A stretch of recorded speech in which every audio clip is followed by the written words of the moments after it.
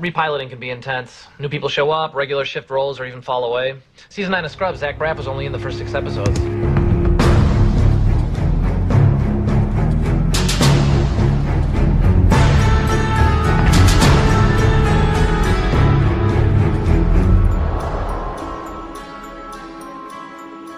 Welcome to Storybrooke. I'm Max. And I'm Tina.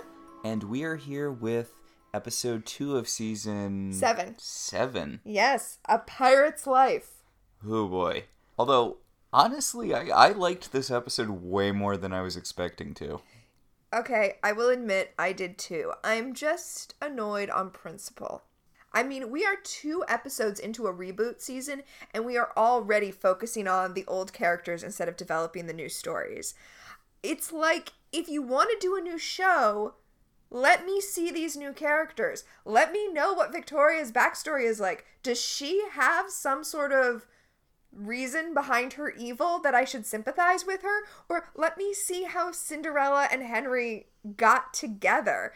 I know that's kind of the plot in this episode, but we don't even see Cinderella in the flashbacks. See, the thing is, last episode we were talking about how much we wanted to focus on the new characters, and this episode is better, even though it's essentially just a postscript for the happy endings we got in, it's basically the writers reassuring us that all of the happy endings are actually sticking this time around. Oh, that's funny. I didn't see it that way. I saw it as the writers trying to explain the characters who came over, Hook and Regina, what their deal is. Well, but I guess you're right. They want us to know that it's okay. Hook and Emma... Spoilers for the end of this episode. Hook and Emma are still okay and together. Yeah, the whole point of this episode is explaining how Hook can be in the new curse and Emma can still have her happy ending. I feel like we talked about it a little last week, and we talked a little bit about it when they introduced the best Hook, Old Fat Drunk Hook. Yes. So, I don't really think it's spoilers because we've talked about it multiple times at this point. Sure, right. The Hook in Hyperion Heights is Wish vs. Hook. Old Fat Drunk Hook. Not Hook Prime. Yes. So, as a reminder, in the main timeline, current timeline, sure, maybe, Henry is an adult man. He's trapped in another curse, which has mystically created a neighborhood in Seattle called Hyperion Heights. The Regina figure in this neighborhood is Lady Tremaine, a.k.a. Victoria... Belfry. As in bats in thee. Yes. And Henry has forgotten his wife and daughter. He has forgotten they exist, but they are Cinderella and... Lucy, who is the Henry of this story. She's the one who knows about the curse and is trying to wake Henry up. Yes, that is the plot. Last episode, Henry got on Lucy and... Well, in the last episode, Henry got on Cinderella. You get it? Cinderella. Yeah, I mean... It's not... I actually kind of preferred when they were terrible pun names and not just names that had similar sounds in them. Yeah, like Ashley was actually kind of clever. Ashley was very clever. Even Mary Margaret Blanchard is better. Regina Mills. Okay. I mean, they were cheesy, okay? But that's like this show's brand. Yeah, no, I mean, Mr. Gold. It's right on the nose. Yeah, Jacinda just seems kind of lazy. Yeah, it seems like they just got drunk and started repeating Cinderella until they were like, Jacinda. No shade on Jacinda as a name. By the way, it's a fine name. I just want the names to tie in together. Yeah, it would just be nice if it was a little more clever. Exactly. Or not even clever, if it was more punny. I just don't want anyone who actually has the name Jacinda to think I'm making fun of the name. That's a perfectly fine name. No, it's a perfectly fine name. It's just they should have come up with something better. Exactly. Lisa Pumpkins. No, I don't know. See, it's hard now that I'm trying to think of one. I know. It's a good thing nobody pays you to be a writer. They already used Ashley. That was really clever of them. That was really good. Especially by the standards of this show. Anyway, as a reminder, last episode, Jacinda got mad at Henry because Henry told Victoria Belfry where she was running with Lucy, and now Miss Belfry has full custody of Lucy because you can just declare full custody over someone and then you have it, I guess. Yeah, you don't have to take it to court or anything. Nope, you just go, I declare custody! And it is yours. Right, that makes sense. I mean, that's the way you declare bankruptcy. Bankruptcy! Yeah. And in the flashback, Cinderella got framed for murdering the prince by Lady Tremaine. And she was supposed to meet Henry so that they could escape to the world without magic. She did not show up to the meeting place, but she did leave a glass slipper behind. So both in the past, we're assuming, both in Fairy Tale Land and in the modern day, the episodes have sort of revolved around Lady Tremaine trying to get Henry out of a particular place. She just needs to back off. Henry does not want to get involved in this drama. She's the one sucking him in by making him feel like he needs to jump in and protect Jacinda/Cinderella. Yes, he was trying to leave Hyperion Heights when you had your weird, threatening conversation with him that convinced him that something was wrong. He was trying to leave this part of Fairy Tale Land when you had him kidnapped and beaten. I mean... What is your goal? You're very bad at achieving your aims. He's leaving, you have him kidnapped, you threaten him, and then you're like, you better leave because nothing's going on here that you want to get involved with. He was leaving. You could have done nothing. Now, to be fair, we have not watched this season, so maybe she does want Henry to stay.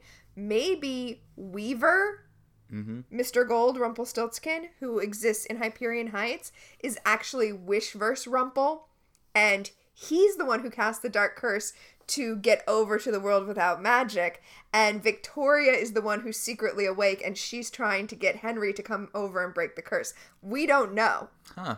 There are a lot of dangling Wishverse threads that could be picked up here. I mean, what if this is alternate Henry? That would be weird. I still think alternate Henry should have been the big bad for this season, but... That would be amazing. He could be. Yeah. We literally do not know. I wonder how frustrating this is for our listeners who have watched season 7. It's probably pretty bad. Sorry, y'all. Well, I remember listening to the What a Cartoon About Disenchantment and all of the theories they were coming up with for what happened in Disenchantment. Yeah, that was hard. Or listening to the Gilmore Guys do season 7 of Gilmore Girls, which is basically exactly the same thing. They did the postscript season of Gilmore Girls. So, we open with Hook fighting someone on the pirate ship many years ago in Storybrooke. Yes, on the Jolly Roger, and it seems very, very dramatic until the fight ends, and we see that it is actually, it's Henry.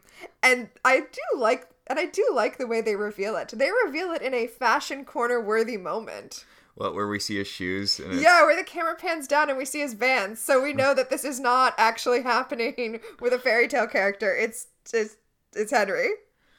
So Henry gets his sword to Hook's throat, and then Emma's like, "Good job, Henry," and he turns around and he's like, "Thanks, Mom."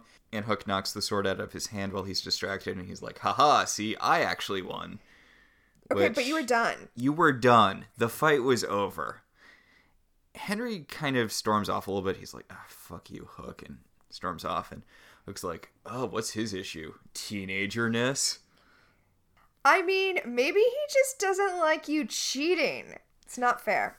Well... And I know, fighting's not fair, but there has to be some agreed upon rules of engagement when you're dealing with someone that you're supposed to trust, like your stepfather. And presumably the fight was over at this point. He just needed to prove that he could have killed you. Right. And this isn't like, see, if you take your eyes off your opponent the way you take your eyes off of me, you would have been in trouble. Because he wouldn't have been in trouble, because if you were actually an opponent, Hook, you would be dead. You took advantage of the fact that Henry isn't actually fighting you to win the fight. Cheating. I wouldn't even say he won the fight. I mean... He could have woken him up in the morning with a sword to his throat and been like, "See, I actually won. You shouldn't have taken your eyes off me." The fight was over. If a basketball game ends, you don't get to throw a bunch of balls through the hoop and go, "Up, I won. Guess you should have been defending the hoop after the game was over. I'm really worked up about this. I'm surprised how worked up I am about this. Hook is a shitty stepdad. I'm really thinking about the 30 Rock episode where Jack has hired the guy to attack him randomly to keep him on his toes. Yeah. And then there's the scene where he's lying in his bed and he's like, don't attack me tonight. I'm not up for it. I know I said that when I say that, I need to be attacked more than ever, but I really mean it. So Emma tells Hook that the reason things are kind of weird with her and Henry right now is that Henry has decided that he's going to take his gap year, the gap year that we saw at the beginning of last week's episode. The gap year she did not see him off for. Right. Interesting. Emma being in this episode sort of feels like Jennifer Morrison being like, okay, I don't know if they actually bring her back later, but it feels like she's being like, okay, I'm going to show up just to make sure everyone knows that Emma's okay, and then I'm not going to be in the show after that. Well, honestly, she probably contracted with the show that she would appear in a certain number of episodes, like 3 or 4, and it's probably the writers who paced out when they needed her. So she is all sad because she doesn't want to be separated from Henry because they've been separated for so many years already, despite the fact that she has cursed memories of spending his entire life with him. Yeah, remember, at the end of season 3, Regina, when she was doing the recurse thing after Peter Pan messed with the original curse, blah, blah, blah. I guess it was the middle of season 3. Anyway, she retconned an entire life with Henry into Henry and Emma's heads. That's when Henry stopped being a shitty kid and became the best character on the show. I was going to ask, do you think those memories faded? I don't know. I wouldn't think so. Huh. Well, I mean, do the other curse memories fade? no, I don't think they do. I remember how mad David got at Snow last season for going on a date with Dr. Whale. Yeah. So, Wait, but that really happened. That wasn't a cursed memory. yeah, that did really happen. Huh. All right, something to ponder. Well, the thing is, the other people didn't really have curse memories the way Emma and Henry did. They just couldn't remember the past. Well, oh, you're right. Regina just made it all foggy for them if they tried to think back too much about their past. Yeah. Okay. I don't think that the memories would fade, though. I mean, She specifically created them artisanally and planted them in their heads. yeah. Yeah. Regardless, Hook tells Emma that he has the answer. Hook tells Emma that he has the answer for her separation from Henry. It is a magic bottle that he just happens to have lying around. Yes, he has a tiny magic bottle that you whisper a message into it, and then you drop it in water, and the person you're talking to can mystically hear it. Yeah, it's a message in a bottle. Yeah, which, cute. Isn't it weird that Hook just has magic stuff lying around the Jolly Roger like that? It's pirate themed. Okay. If it's even vaguely on theme for him, he can, All own right. / do it. Remember when he was a cartographer because of pirate maps? He's like the worst role player ever, where he decides he's a pirate, so then he keeps trying to convince the DM that he should have access to items or skills that he didn't pay the points to have because he's a pirate. It's part of being a pirate. Yes, Hook is a bad D&D player. Yeah. Emma says that she's lucky to have a guy like him, and Henry's lucky to have a pirate like him. You can say stepdad, Emma. It's weird how they don't want to say stepdad, isn't it? Yeah. Huh. Well, fairy tales relationships with the word step. Fair point. I bet that is what the issue was. Yeah, okay. Then we cut to another realm, years later, and we are in fairy tale land, but we're still in the flashback. Although I feel like people generally have nice things to say about their stepdads. In fairy tales? Well, not in fairy tales. Are stepdads a thing in fairy tales? No, I don't think there are stepdads in fairy tales. Yeah. Because moms die. Dads just get remarried. Yeah. And when dads die, moms don't get remarried. Yeah. Yeah. I bet if Jack had a stepdad, he wouldn't go up that, I'm not blaming his mom for that. I'm just saying. Technically, the evil stepsisters had a stepdad. They did. Very briefly. Yeah. Depending on which incarnation of Cinderella. I sort of like the incarnations where he's still there. He's just a really shitty dude. They seem more realistic to you? Kinda. I don't know. Yeah. I mean, Ella Enchanted did such a good job with that. Ella Enchanted is good. It's not our recommendation for this week, but it was our recommendation a couple weeks ago. If you haven't read it yet, you should really get on that. The book, not the movie. The movie's fine. The movie has, like, nothing to do with the book. It shares a title and barely shares a concept. It has a very vague... It very vaguely has the same premise as the book in that they're both based on Cinderella. And, of course, the curse that Ella has. Yes. It's so weird that the guy from Hannibal is the prince in that. That makes sense to me. Because Hannibal itself is kind of fairy tale-like. We should watch Hannibal. Yeah. I would like to clarify, I was not blaming Jack's mom for being a bad mom in that. Oh, I know. I just think Jack would have benefited from having more oversight. Probably. So, in the fairy tale flashback, in Fairy Tale Land, Henry is riding off to find Cinderella. You will recall that he called this Operation Glass Slipper. Just throwing that out there for later. Just a reminder. When he encounters Lady Tremaine and her people. Her guard. Sure. He whips out the little glass bottle and she's like, "What the hell are you doing?" And he's like, calling for help.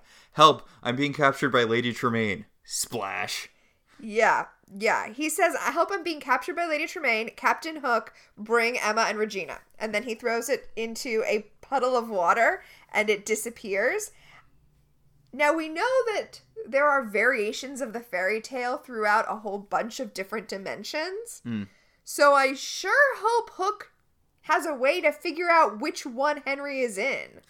Yeah, I feel like maybe coordinates would be good there. I mean, not that he had a chance to give them.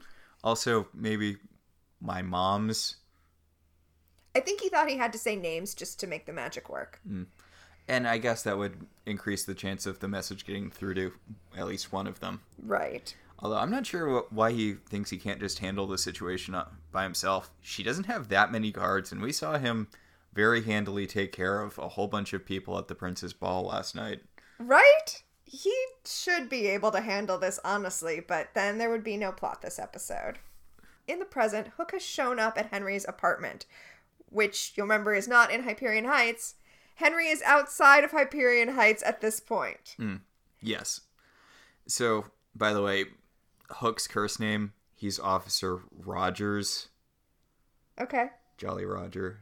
Oh my god. Jesus Christ. Okay, sure. So I really hope his first name's Jolly. Oh my god. Hi, I'm Jolly. Jolly Roger. Oh my god.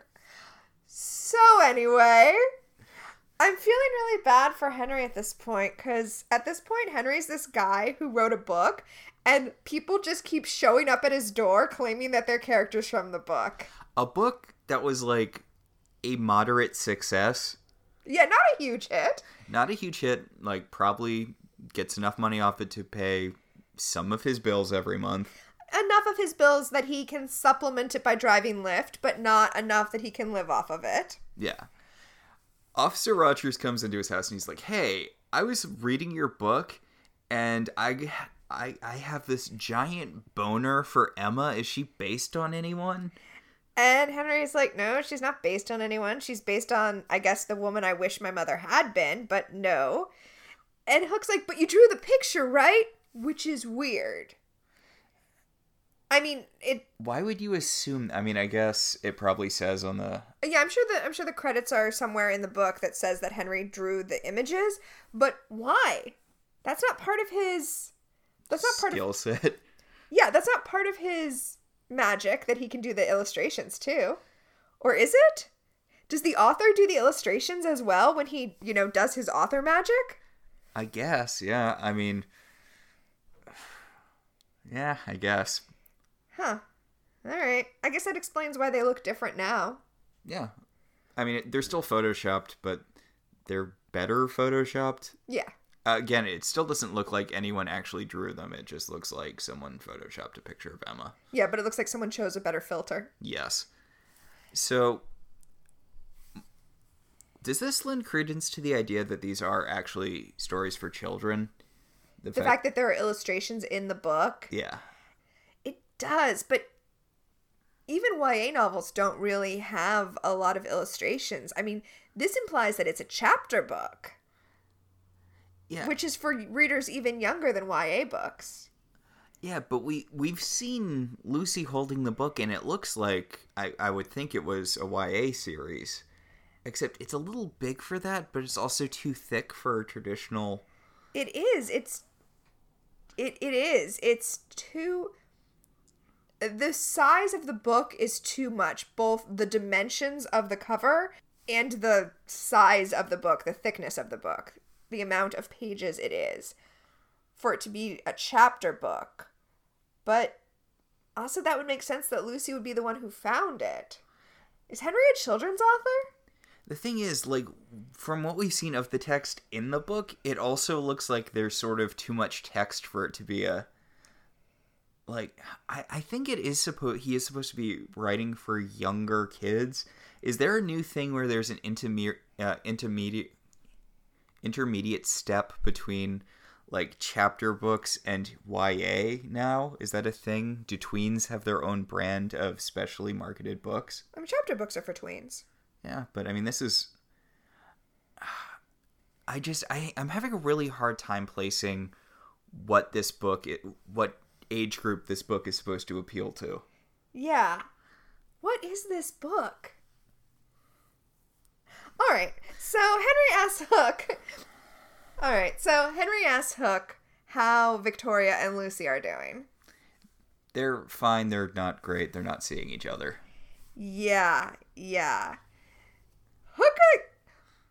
Hook is the cop in this situation, so it's, he should be encouraging the kind of behavior that led to their separation, which is Henry being a snitch. But he's like, yeah, they're not so great. After you snitched, Victoria took custody, and now everything sucks for them. Good job snitching, Snitchy. Well, he is still a pirate deep down. It's so weird that he's a cop in... Yeah, he's a cop in Storybrooke, too. Yeah, well, you know what? Because deep down he's a pirate, but deeper than that... He's a nerd. Yeah, but also he's a military guy. He's a murder nerd. He's a member of the British Navy. A murder nerd. Oh, I guess that would be a genocide nerd. Yeah. So... Barbs about how much Henry fucked up last episode aside... Mm-hmm. I do feel like this scene was trying to recreate the dynamic from season 1 with Emma and Snow White, where they're the same age, they're talking about normal things, but also there's a dynamic where one of them is the other's mother, but neither of them knows it, but deep down, as you say, they have those feelings for each other. Huh. Except that here, the feelings they have deep down are the awkward stepfather-stepson feelings. Like... I guess I'm okay with you because you make my mom happy, but we probably wouldn't hang out under normal circumstances. And also, like, I care about you because I care about your mother, and I want to see you do well, but I'm also trying to be careful to not overstep my bounds because I'm not trying to replace your father. Your dead father, who was also who I took briefly under my wing. That is weird. Because I also dated his mom. That is an accurate statement of what happened in this show. Does Hook just really want to be a stepdad? I'm so glad you said that, because in this episode we find out that I guess this season Hook's driving motivation is going to be as a father, even though that has never been a thing we've dealt with Hook. They're just giving him a daughter this season and having that be like a thing. Although, to be fair... We made a lot of jokes about Hook having mystical STDs because of the massive amounts of women he slept with, in a time where protection was not great. So what you're saying is he probably does have a daughter in every port? Yeah, I'm saying Hook probably's got a lot of bastard kids out there. Bastard in the literal sense, I'm sure they're fine. Although I don't know, Hook's their dad, so... I mean, some of them are fine, some of them probably aren't. How many of them do you think are seeking revenge? Oh my god, probably like a third. A third, I'd say. Fair. Before Hook leaves, Henry asks Hook if he can help him because you'll remember last episode, he went to the cemetery where his wife and kid are supposedly buried and they weren't there. I'm sorry, the cemetery wasn't there. And apparently had never been there. It's a reverse ghost story. You know when you the hitchhiker story where and then she leaves the sweater behind and then when he goes to return it, they're like, she died in 1906. Deborah's been dead for 30 years. Right, it's the reverse of that. You go to the cemetery and it's like, there's never been a cemetery here. It's always been a pink berry. Yes. So, Jacinda goes to the Belfry's business Tower? office. Yes. Oh my god. Yes, it is a tower. Yeah, the Belfry's Tower, yeah. Oh god. She goes to the Belfry's Tower to pick up tickets to Lucy's dance recital, which is apparently a thing that is going on very shortly. Yes, and she learns from Ivy, who is Drizella, the evil stepsister, and also Victoria's assistant, that the dance show has been turned into a charity event to raise money for a children's charity, and now the tickets are $550. Which Jacinda points out, she's like, I get $500 every paycheck. You intentionally priced it so it would be just out of the range of what I make. And Ivy's like, I, made a different notation in my notes, which is, look, I know we all want to help out sick kids or whatever this charity is, but who is paying $550 to go to someone else's child's dance recital? I would pay $550 to not have to go to the dance recital. Dang, but accurate. Also, that seems like that would piss off all of the parents of the kids. Like, imagine your kid was doing a dance recital and you were like, and you were told by the school, by the way, it is going to cost you $550 to come see this. If there's two of you, it's gonna cost you $1,100. Yeah, $1,100, or else your kid's gonna cry because their parents didn't come to their dance recital. This was literally a plot in Unbreakable Kimmy Schmidt, where it was a joke. I'm just saying, Victoria is willing to cause a lot of collateral damage to fuck with Jacinda. Yeah, Jacinda's like, seriously, Victoria? Seriously? And Victoria's like, Ivy sets the price, not me. And it's like, why would Ivy set the price? Why is Ivy in control of this dance recital? There's so many questions. That's such a blatant lie. That's ridiculous.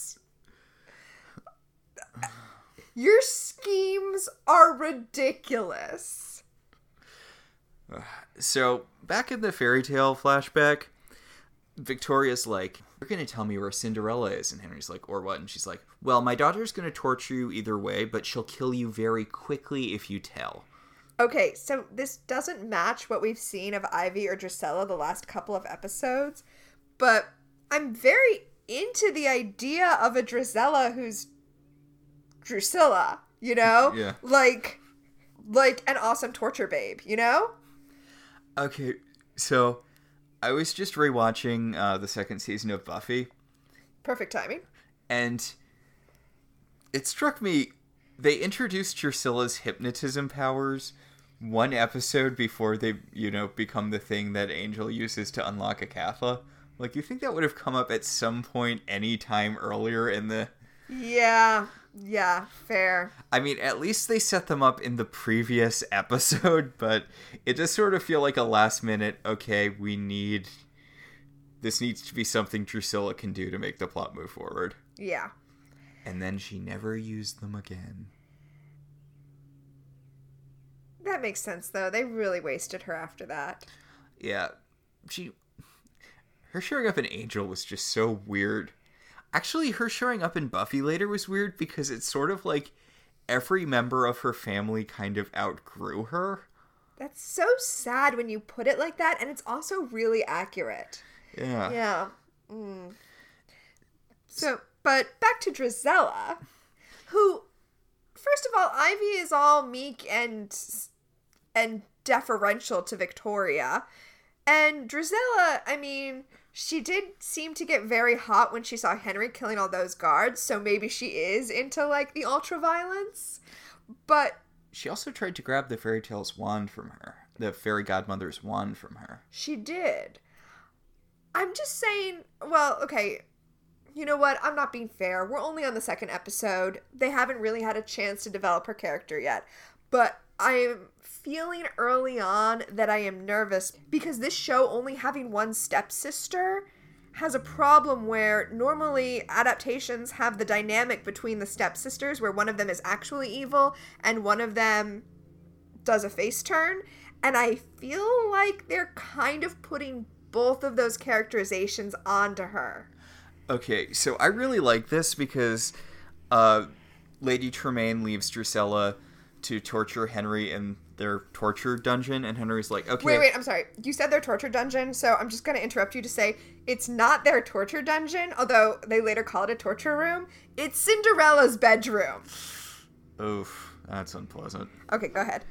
So Lady Tremaine leaves Drizella there to torture him, and Henry's like, okay, so normally in Cinderella stories, one of the sisters is actually good. Is that you? Or Drizella's like, nope. And she takes out a knife and she starts going towards Henry, but uh-oh. A portal opens up! I'm not saying it's embarrassing to be saved by your mom, but it's a little... he's in his 30s. He should be able to handle this situation by himself now. There's no shame in asking for help, I guess. I mean, I can see how it's a little embarrassing, but when Drizella turns around and is like, who are you? And Regina's like, I'm his mother, bitch! And force pushes her into the wall. It's kind of funny. It's great. I kind of love it. It is pretty great. You really, really don't want to get on Regina's bad side, especially when it comes to Henry. Nope. And Hook just fucking stabs a dude. Like, normally, like, impales, skewers. That guy is dead as hell. Yep, it's like Hook decided that in order to win Emma's heart, he would be as much like David Nolan as possible. Ugh. Just saying. So gross. It's a known dynamic. Remember at the end of the series when Emma couldn't kill Gideon because then it would make her evil? I mean, I guess... You're only evil if you kill named characters, Max. Right, of course. Henry wants to know where Emma is, which is fair. And Hook's like, oh, she's just dealing with savior stuff, just like... There's a small infestation of tiny dragons she needs to deal with. Which sounds adorable. Although I'm imagining the pixies from Harry Potter. Yes.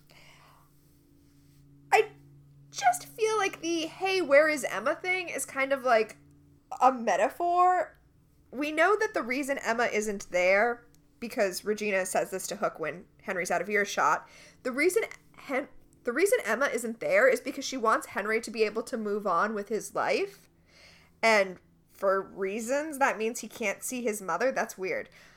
But by the way they phrase that makes it seem like Emma is dead because Regina's like, why wouldn't you tell him the truth about Emma? And Hook's like, because we need to respect Emma's wishes. Yeah, a lot of misdirected foreshadowing here. But my point was, she wants Henry to move on with his life, the way this show does. Except not really, because here we are, still talking about Emma. I do like Regina kind of, she hugs Henry and then she looks at him and she's like, you've grown so much. And it's like, oh. You're practically a different actor. It's not to go too new, Greg, here. I was just thinking of that song from Crazy Ex-Girlfriend. Absolutely. Honestly, Crazy Ex-Girlfriend handled the having to cast a new actor as Greg thing perfectly. They did. So, back in the real world, Hook is teaming up with Gold. I have so much trouble with the new names. Weaver. Actually, I like Weaver. Weaver's fine. Weaver's fine. I like Weaver. They should have gone with something better for Cinderella then. I have feelings about Weaver. I'm waiting to see what happens with Rumpelstiltskin in this iteration of the world in Hyperion Heights, because Rumpelstiltskin is not a weaver. Rumpelstiltskin is a spinner. So this implies that this is a different iteration of Rumpelstiltskin. And weaving things is associated with other characters, not with Rumpelstiltskin. So I definitely am very into what they're doing here. All they had to do was give the character an interesting name, and look how sucked in I am, okay? Just spend like 10 more minutes on Jacinda, guys. Yeah, could have come up with something. I can't off the top of my head, but would you go Glass for a new take on a Cinderella name for this incarnation? Ooh, I absolutely would. I like it. You know what we didn't really do last week? What? We didn't really talk about what Weaver is wearing. Okay, so it's all denim. He's wearing jeans, and he's wearing a denim shirt, and he's wearing a jean jacket over that. He has, it's not exactly, but I was like, he has kind of a Jake Peralta aesthetic. It's more like a Jay Leno aesthetic. It's a choice. I like it. Okay. I think it really sells this as a different Robert Carlyle. It is definitely a different Robert Carlyle. But he's like, hey, rookie, you ready to go team up being corrupt detectives together? And Hook's like, this scene seems necessary, but okay, I guess. Yeah, basically. I mean, I guess it's just to reestablish the fact that Hook is working with Weaver now. I'm sorry, Rogers. Are we gonna... we can keep calling him Hook. I don't see... Why would we not keep calling him Hook? He is Hook. Okay. Yeah. Well, normally we try to disambiguate. Yeah, I forgot about that. We can call him Hook. It's fine. We kind of stopped that when the curse was broken, but now we're like back in curse times. So, at Ronnie's bar, Jacinda is talking with her roommate, who is Tiana in the Fairy Tale Land, about how she needs to raise $550 very quickly in order to see Lucy's show tonight-ish, tomorrow, soon-ish. I think it's tonight. Anyway, Tiana suggests that she use Work Bunny, which I guess is this universe's version of TaskRabbit, just the way Swift is this universe's version of Lyft. Honestly, I like a lot of these names. I do. I kind of want to talk about that, though, real fast. Okay. Because, so now TaskRabbit has come up, and Lyft has come up, or, gig economy has come up. And I feel like the show wants to make a point about it, since they've brought them both up fairly prominently. But they've both been shown as ways to actually make money. Like, Henry is living off of being a Lyft driver. And Tiana seems to actually think that Jacinda can make that $550 with TaskRabbit, and neither of those things are really true. To be fair, Jacinda points out, she's like, I'm not going to be able to make enough money doing this to get, I'm not going to be able to make that money in this time period off this app. And Tiana's like, well, maybe he can help, because here comes Henry. Yep, Henry swoops in to apologize for being a snitch, essentially, and causing all of these problems. And is it being a snitch if you don't know you're snitching? He knew he was snitching. I guess. He knew he was snitching. To be fair, they stole his car. Whatever. If someone stole my car, I would be pretty mad about that. If someone stole my car after stealing my laptop, I would be mad about that. Okay, Jacinda stole his car, Lucy stole his laptop, two entirely different people. Well, I mean, I would say Jacinda's responsible for both of those things. Only legally. Jacinda basically blows him off, though, and is like, unless you have $550 for me, I don't want to talk to you. And then, to bring it back around, Henry's like, well, I make okay money driving for Lyft. Like... Also, you have a book that did moderately well. I mean, I would believe that he has $550 lying around. Oh, no, I totally do, but I think he was actually suggesting that she drive Lyft. Like, I think he's also suggesting that she do an app to make the money. I don't think so, because she's like, no, don't do that. Don't come in here and try to save me. Oh, okay. Like, she doesn't want his money, which is weird that she would bring it up in the first place, because she's like, unless you have $550, and he's like, I do, and she's like, don't try to save me.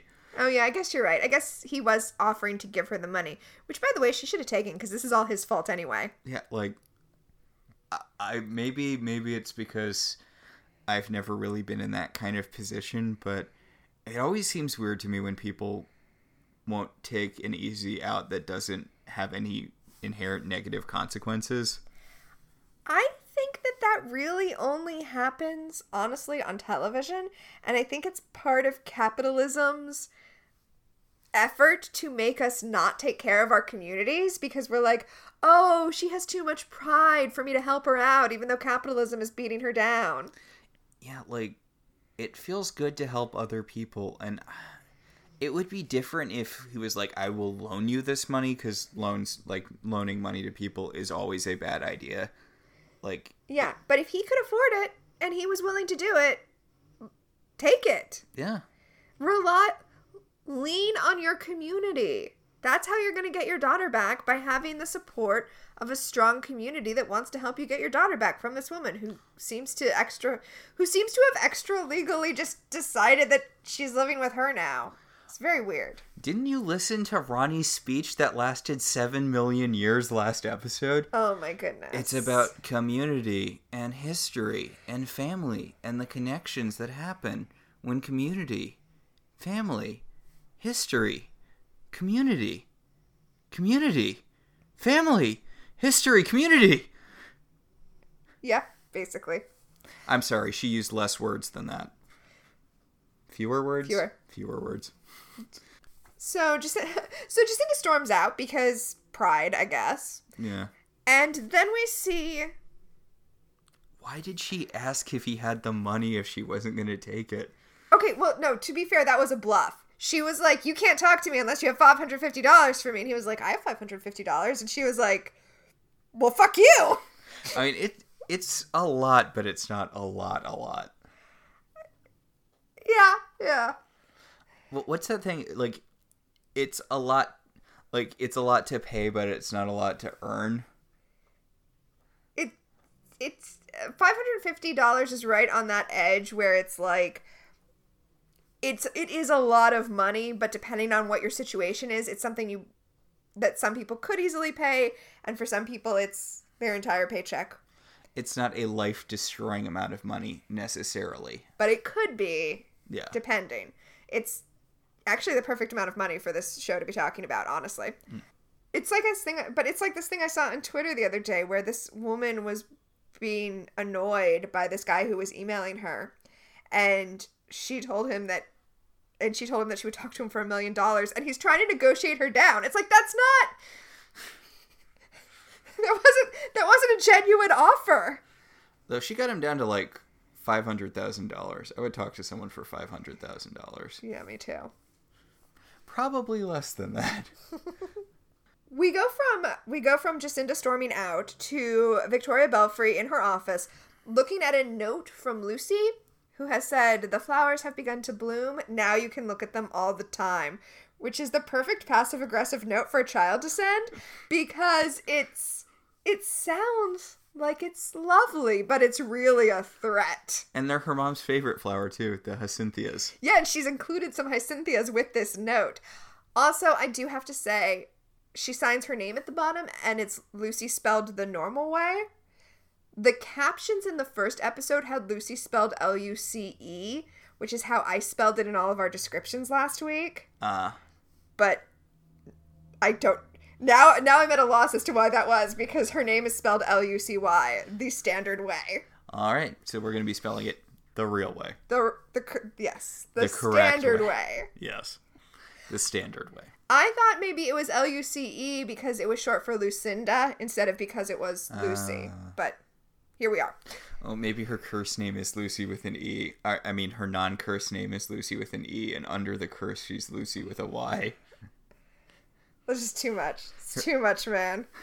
Lady Tremaine always wanted it spelled the other way, so when she had the chance to impose her will on reality, that was one of the changes she made. Okay, that's actually kind of hilarious, and that's such a, passive-aggressive mother-in-law move. I can totally see it. So, Victoria calls Hook and Weaver into her office because she's super honked that they haven't kicked Henry out of this neighborhood yet. Okay, she's just some woman. When they get in the elevator after this, Hook is even confused. He's like, why are we listening to a random businesswoman who... What do you even mean kick them out of the neighborhood? It's not a town. The way that, for instance, Storybrooke, Maine is. So you could actually have them leave the city. So you could actually have them leave the town limits. It's like a couple of streets. Are we supposed to be just driving around these blocks making sure that he doesn't... What? And he's like, we don't work for her. We're cops. And then Weaver obnoxiously says... No, we don't work for her. We work for me. Whatever, Weaver. Shut up, Weaver.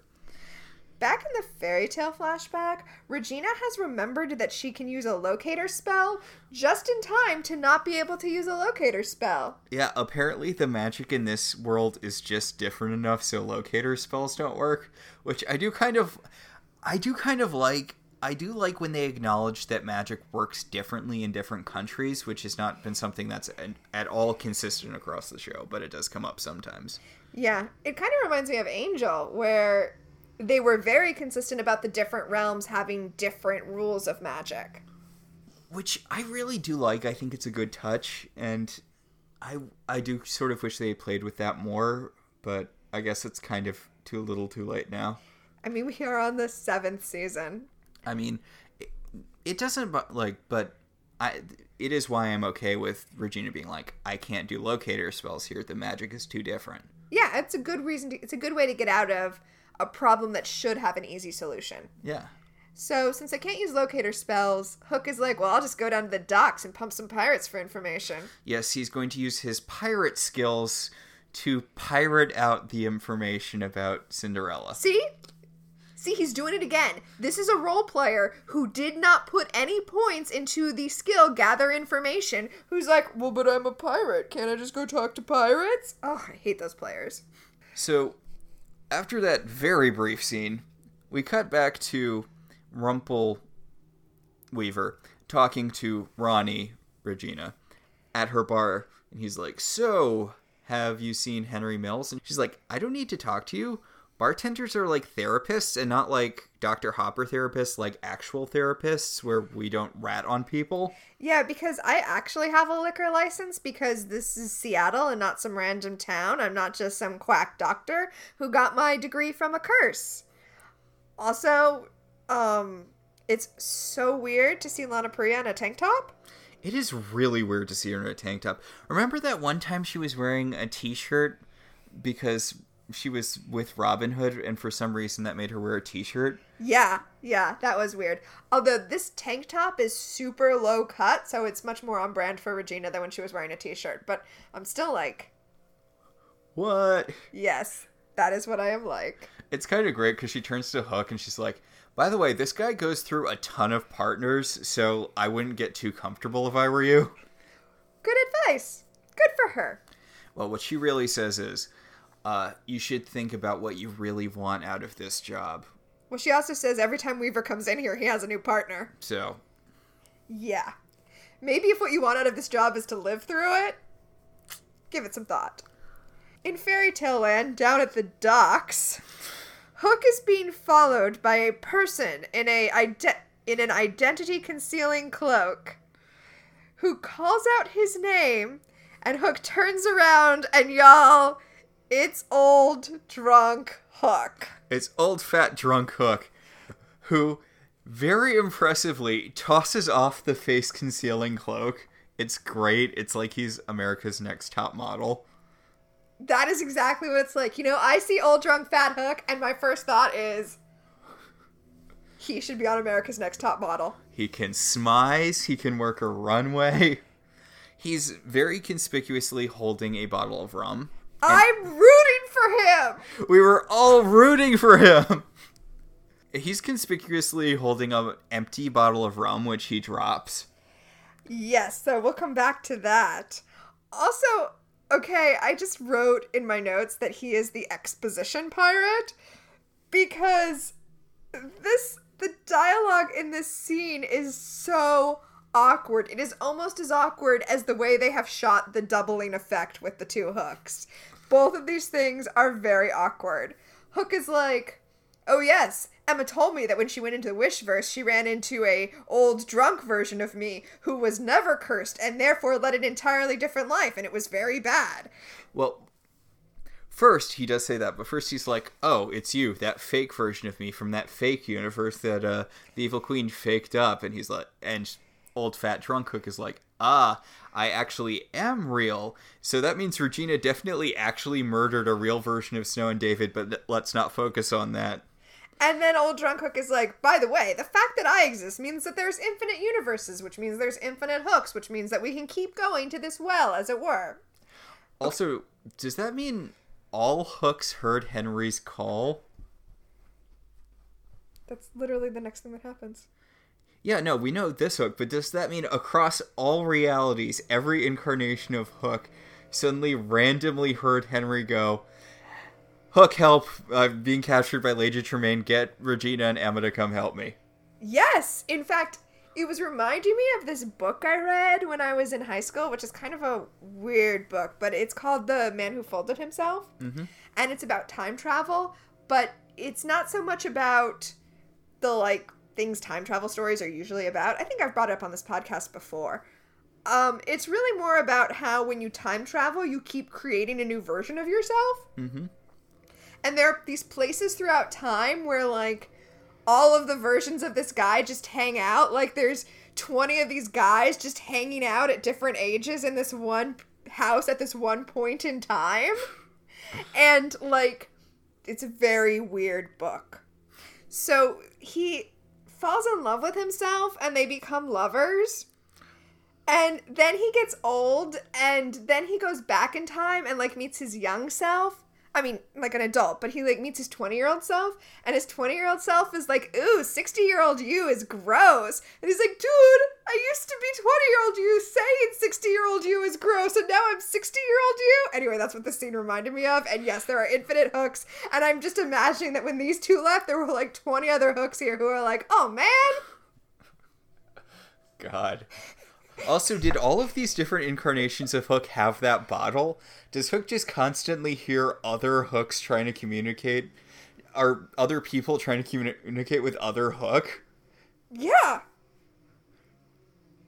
But also, that means that our Hook, Hook Prime, also gets messages from, other universes. No, that's what I meant. Every version of Hook is constantly hearing things from other versions, things of and from and about other Hooks. Yes, exactly.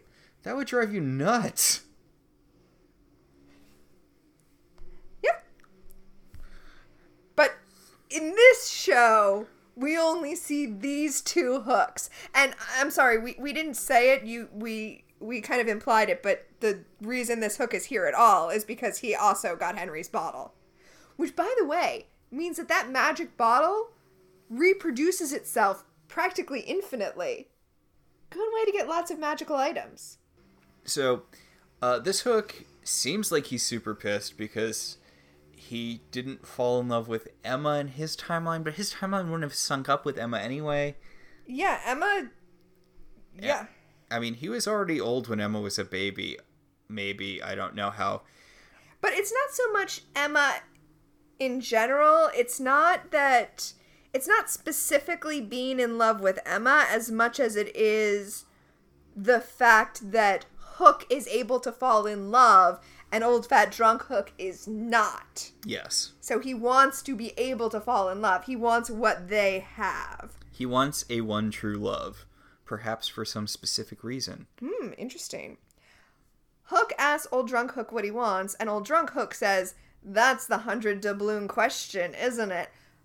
Why is that a phrase? Are there game shows in the Enchanted Forest, or in the Wishverse version of the Enchanted Forest? I think that's what's happening. I think that there are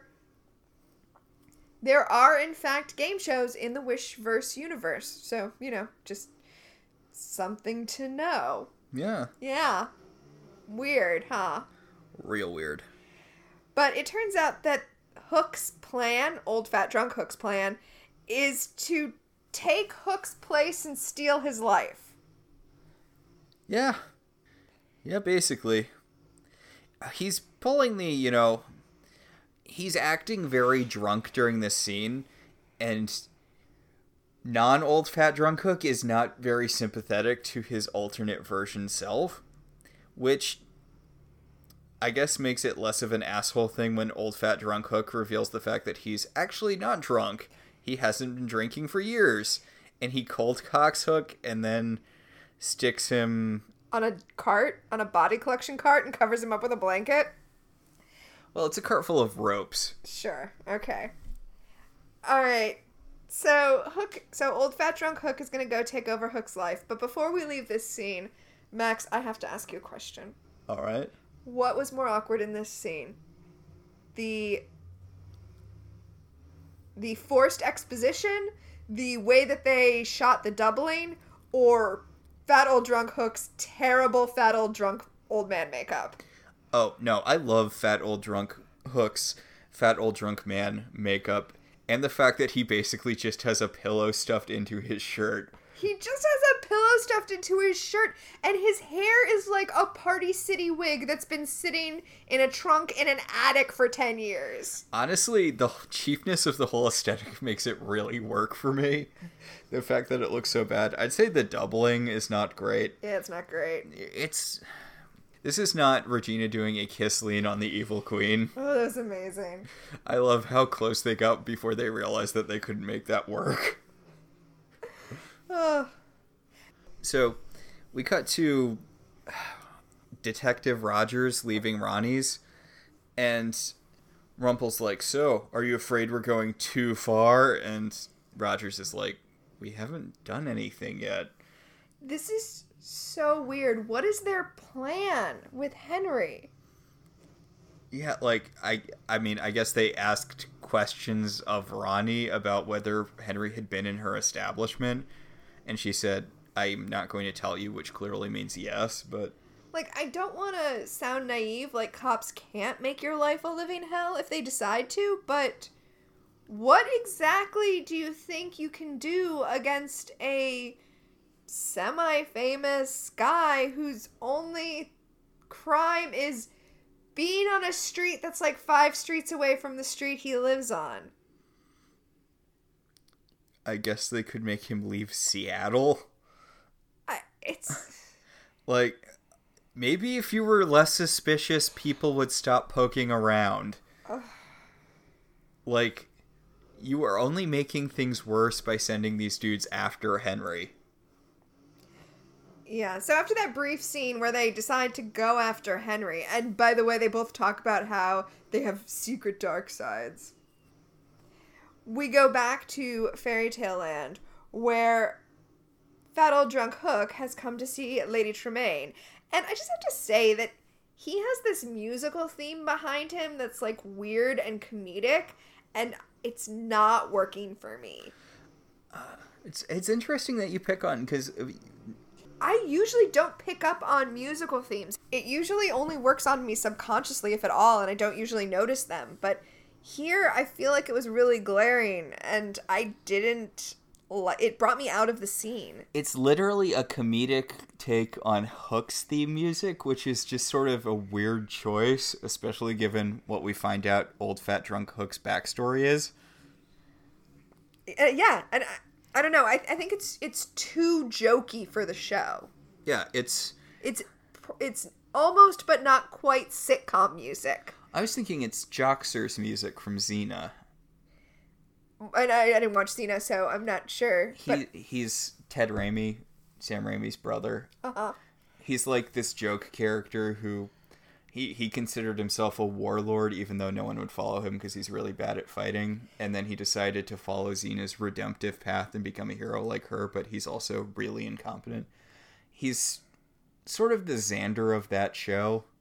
Okay, and if they'd played weird comedic music behind Xander every time he was on screen, it would have really messed with the mood of the show. Yeah.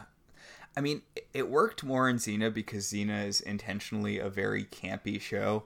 Like, they make swooshing noises anytime anyone moves their hands or head quickly. Okay. Yeah, it's not working for me on this show, though. Well, the thing is, it really needs to follow the tone of... The scene? Yeah, it does need to follow the tone of the scene, and it does sort of rob it a little bit when you're doing a dramatic scene that has bum ba-da-da-dum, ba-dum, ba-dum, ba-da-da-dum, ba-bum. Yeah, exactly. Old Fat Drunk Hook was a joke character last season, but now he's a main character, and this episode specifically is establishing why we should care about him as a character and not just as a joke. This is establishing Old Fat Drunk Hook's tragic backstory. And they're playing this, like, weird, tinkly comedic music in the background. I wouldn't say tinkly. It's got a lot of bassoon. Yes! Anyway, I'm not here for it. So he goes up to Lady Tremaine and he's like, hey, so I need your help. And she's like, I know we had sex that one time and then I cut off your hand. Why would I help you? Not exactly that, but she does hint to a past relationship.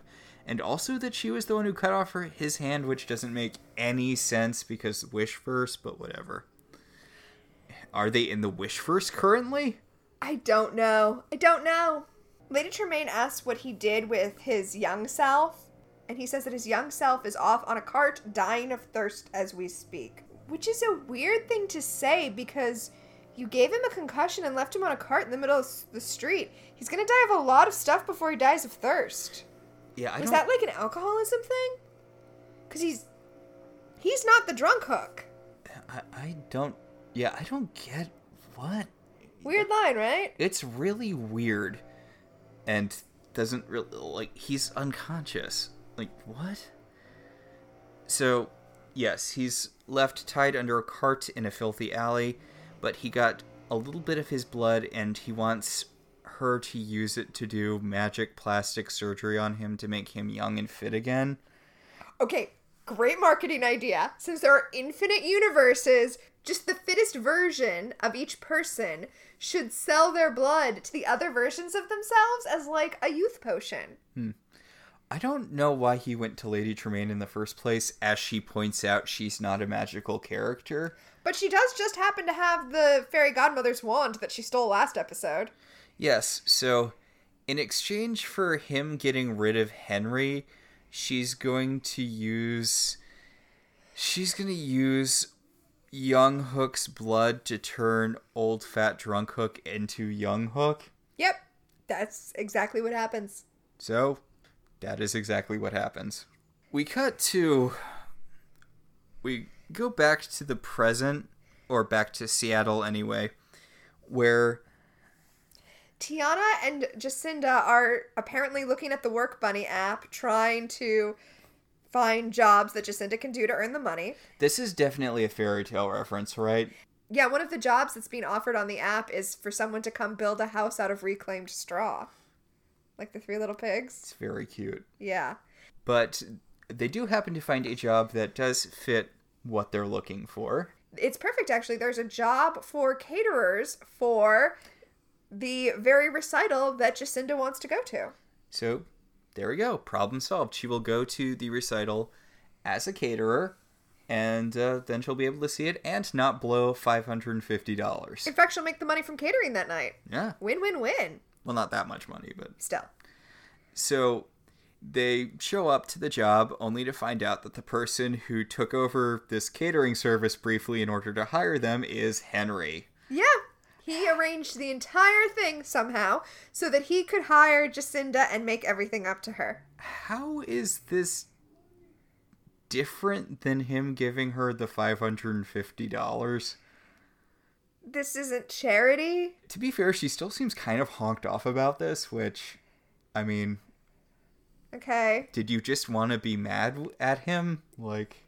Okay, I mean, he got her into the recital, but he also still caused her to lose custody of her daughter. Ish. I mean, he did, but it's not how custody works. I know we've talked about that, but... Okay, well, speaking of the way that's not how the law works, we go from that scene to Weaver and Detective Rogers just flat out breaking into Henry's apartment. It's so weird. The The law enforcement in this show is so weird. To Weaver's ambiguous credit, he's at least very upfront about the fact that he's a dirty cop. I guess. Like, so they're going through the apartment, and Hook points out fairly reasonably, are we going to find anything that will justify us kicking Henry out of that 4-block region? And Gold's like, aha, you're not a good detective. You didn't notice he has a Nancy Drew book and therefore must have a daughter. And Hook's like, I don't see how that's relevant at all. Yeah. I mean, this is like mafia shit. Even as like corrupt cops go, it's weird. Is Rumple implying they're going to threaten his daughter unless he gets up? No, he's not implying. He's saying it. There's a moment here, though, that's very cool that we didn't mention before. In the earlier scene, when Hook went to see Henry, there was a light above his table that he had to turn the bulb to turn the light on. So, like, it must have a loose connection or something. Mm-hmm. And in this scene, when they're searching for dirt, like, the fact that he has a daughter he presumably loves... Moving past that. Hook reaches up and turns the bulb to turn the light on, thus letting Rumple know that he's been in this apartment before. It was a very nicely done... It was a very nice way to do that. It is nice when the show does, like, small things. Yes. So, this causes Rumple to, of course, realize that Hook has been here before, and tell Hook that, honestly, he doesn't care if Hook is a dirty cop or not. He just wants him to be loyal to Weaver, a person he's only just started working with. I honestly think it would be better for Weaver if he was a dirty cop, because otherwise they're doing a lot of illegal shit right now. Right? Ugh. So, Lucy, at the recital, Lucy runs up and hugs Jacinda, and she's like, so, Henry helped you get in, huh? And Jacinda does not seem happy about that.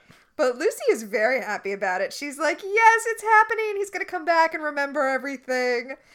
And while this scene is happening, Henry is talking to Tiana and, like, definitely winning her over. Well, Tiana is like, are you in love with her? And he's like, I just met her. But he, like, clearly has a look like he could love her, and Tiana is, like, kind of okay with it. I wrote in my notes, if you want to be my lover, you gotta get with my friends. Yes.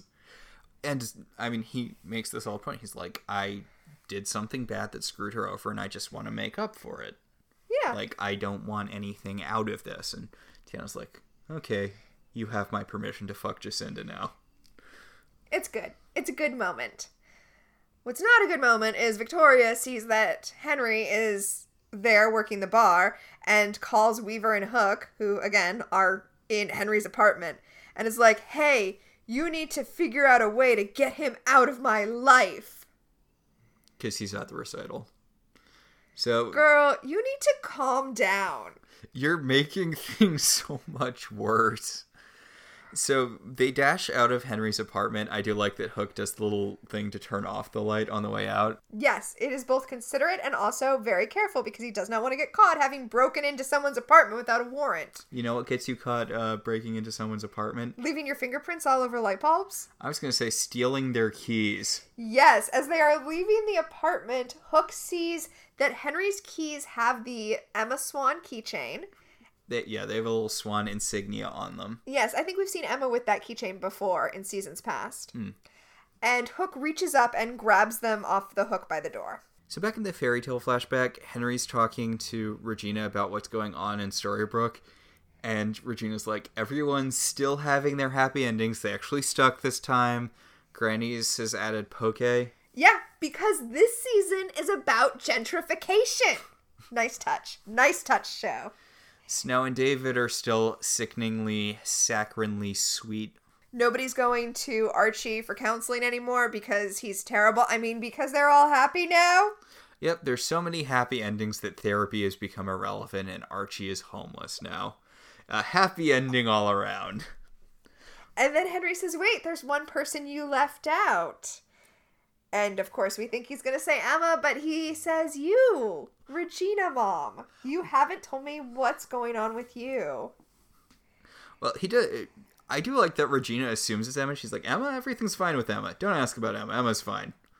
Which, again, really makes it seem like something happened to Emma, which we know it didn't. I know. But I do like this moment where Regina sits down with Henry, and Regina is sad because she lost Daniel. She lost Robin Hood, but it was okay. She had a family that she loved, but now her son is off in another dimension where he can only communicate with her through magic bottles, and Emma has married some other guy and is busy off with him. It's a sad life for Regina right now. Speaking of Drusilla and everyone else moving on. Yeah, it's weird that so many seasons focused on Regina trying to get her happy ending, and now literally the plot is everyone has a happy ending, but Regina does not.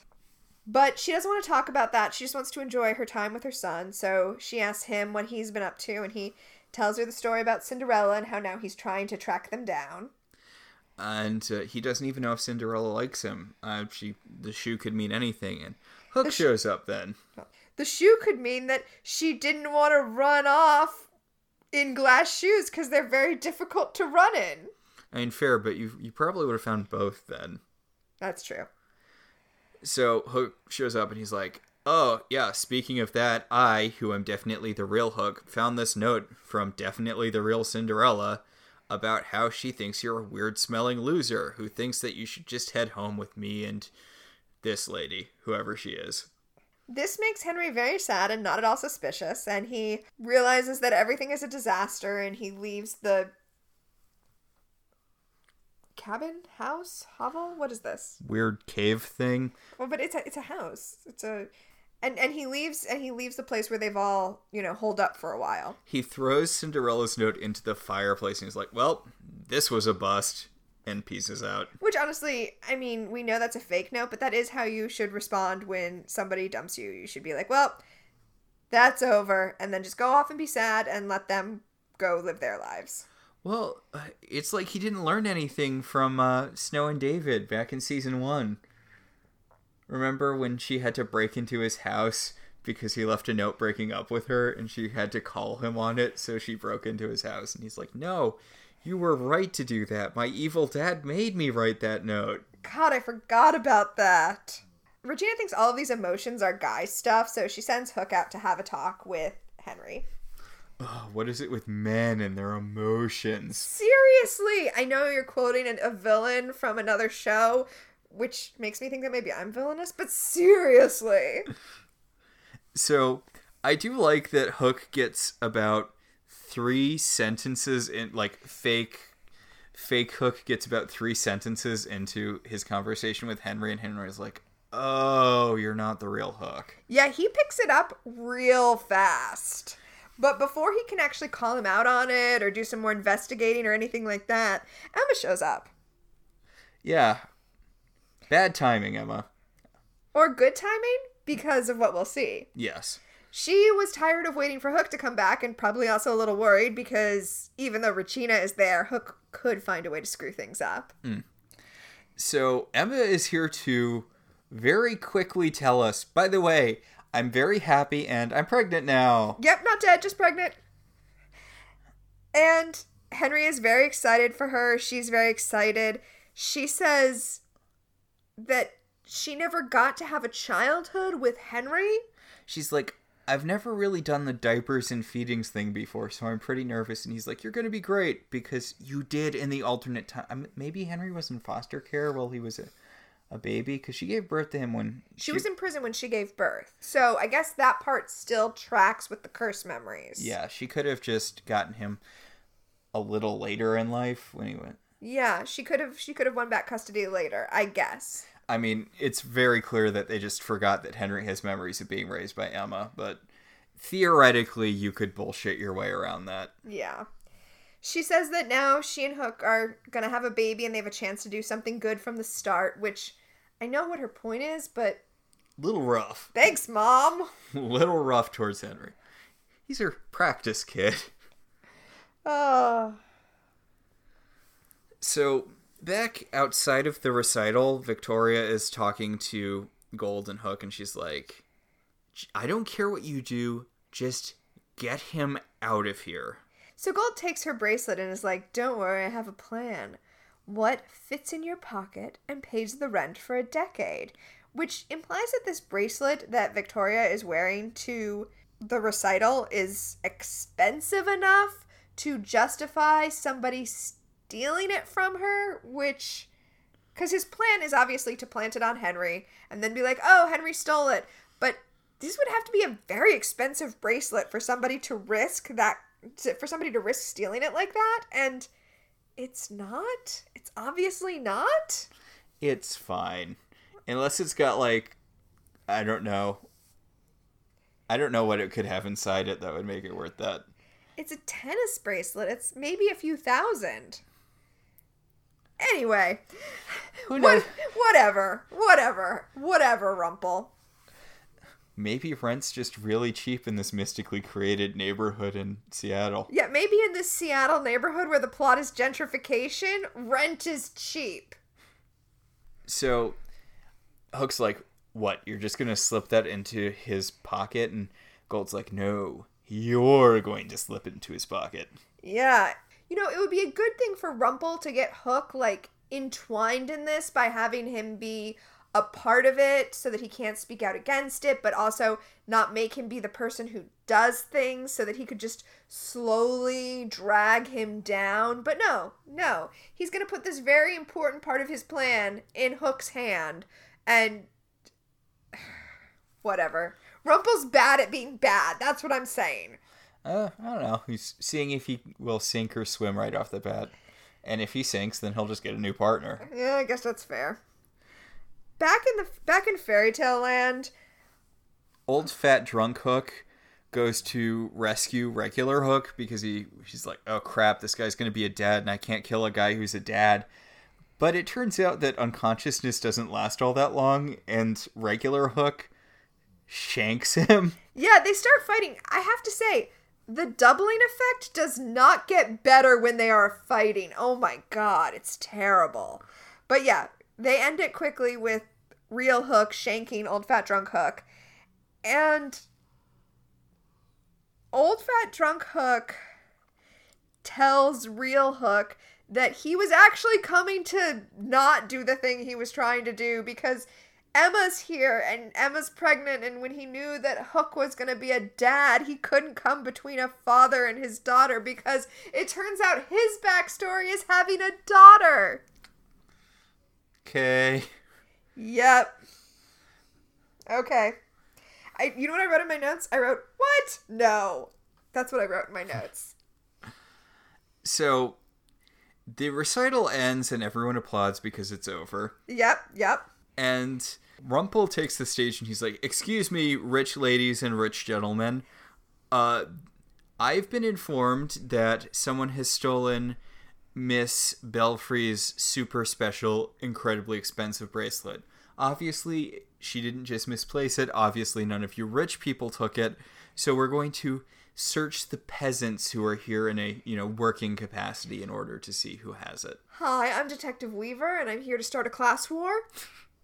God, I would be so honked off if someone made me pay $550 to see my kid perform. I know, right? I might steal Victoria's bracelet.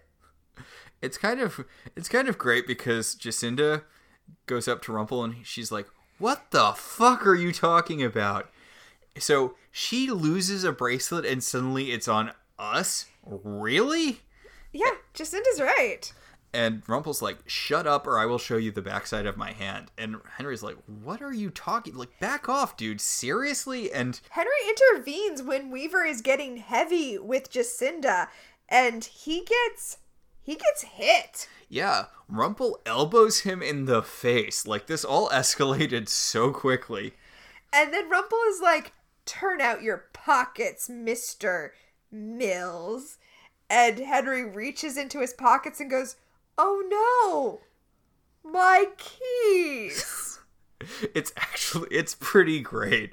I do really love Henry. Oh no, it's my keychain. That's a good reason to hit someone in the face. Everyone, all of the rich people look very embarrassed, which is great.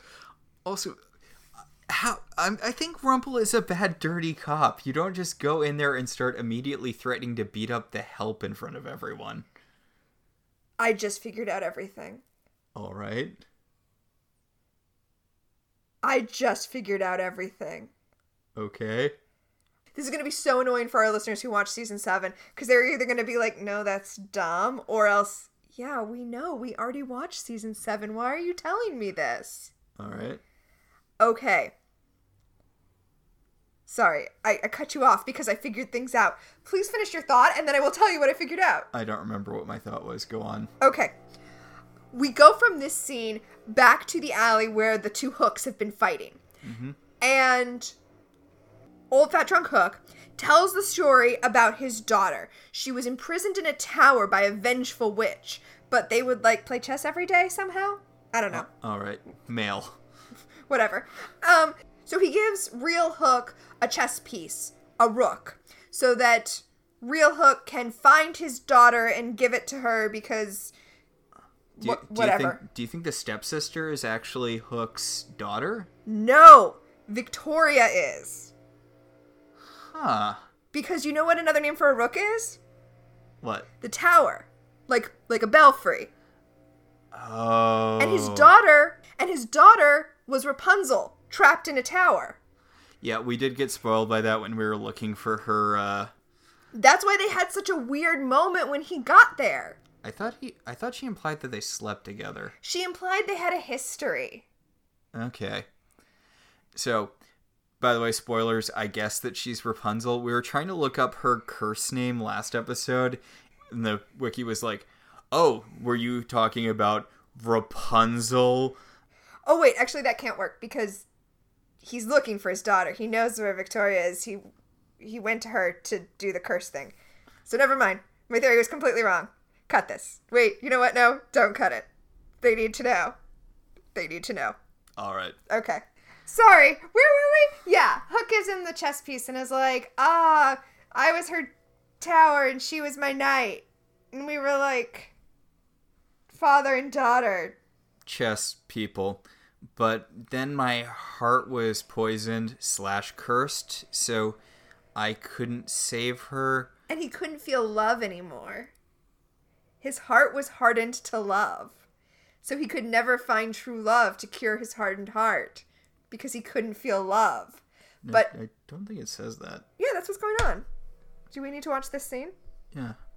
Like, do we need to actually watch the scene? Tell me about your daughter. Vengeful witch. Trapped her in a prison. Every day I'd sneak in to play chess with her. When I was discovered, I vanished. My heart was poisoned. Cursed. So I could never save her. I knew that true love was the cure. So I roamed the realms seeking it, but it was futile. Then I thought, maybe Emma. Killian? Who's that? Yeah, I interpreted that as he couldn't feel true love. His heart was poisoned, cursed, so that he could never save her. Yeah, you could never save her. Because his heart was poisoned? Why would him not being able to feel love stop him from rescuing her? Why is his heart being poisoned keeping him from rescuing her? If he couldn't feel love, why would he care that she was trapped in a tower? Okay, I think we had two different interpretations of what Hook says. So, Hook says that his daughter was imprisoned in a tower by a witch. He used to play chess with her, blah, blah, blah, until he was caught. Then his heart was poisoned, cursed, so that he could never rescue her. Save her. I really don't see how that would mean it was poisoned so that he couldn't feel love. I don't get what the correlation is there. Well, I mean, how is his heart being poisoned preventing him from saving her? I don't know. being cursed and being poisoned are two very different things. We know that, and we know that true love's kiss fixes one, but not the other.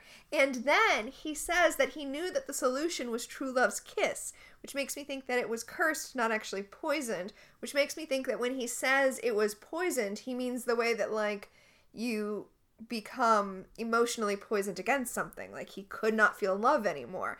And it's like when Cora had her heart ripped out. Like, she still loved her daughter and wanted to do what was right for her daughter in the way that she saw it as what was right. But at the end of the day, she couldn't really feel emotions. She couldn't really feel love until her heart was shoved back into her chest. But the heart had been cursed, so then she died. I really don't see that at all. I don't think that, I don't think there's enough text for us to be able to adequately defend either one of our positions here. Yeah, I don't think either really works. But the point is, Hook thought that true love's kiss was the answer. But also, how would his heart being cursed / poisoned stop him from rescuing her, saving her, whatever? No, I'm emphasizing saving her because I think there was definitely more to that. Well, I mean, if she was being turned evil from being in the... Yes! Again, I don't think we have enough information to properly dissect this. This show is sucking us into caring about Hook's story. What is this show doing to us? I think that they just set up a point that we could argue over having vaguely different interpretations of. Fair enough. You're right. I don't think we're gonna have an answer. I don't think we're gonna come to an answer talking about it. I think we're gonna have to wait till the show tells us some more information. Which is probably gonna be bullshit anyway, because we should know better by now about reading too much into stuff in this show. I know, it's true. It's like I'm parsing the difference between save her and rescue her when the show has set up clear differences between cursed and poisoned, and Hook just used the two interchangeably. So, for whatever reason, he thought true love's kiss would help him, but he could not find his true love. But since Emma is real Hook's true love, maybe if she kisses him, that will count. It'll count as true love. Fine. Okay. And then real Hook decides he's gonna hot wife Emma. Hot wife? Yeah, it's a sexual kink where you get off on other men having sex with your wife, not because you are into being cuckolded, but because you're into how hot your wife is. It's called hot wifing. They couldn't think of anything better than that? No, you know why? Because they were busy.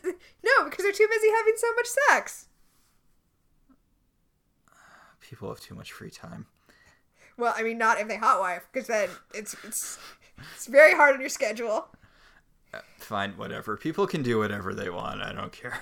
As long as it's not hurting anyone, I shouldn't judge. I read comic books. I can't judge other people for having weird things or whatever. So Hook's like, hey, Emma, I need you to come here and use your magic to heal this alternate reality version of me who I stabbed. And she's like, I'm not sure my magic's going to work in this realm, which you haven't tried any yet. Right? Like, would it hurt to try?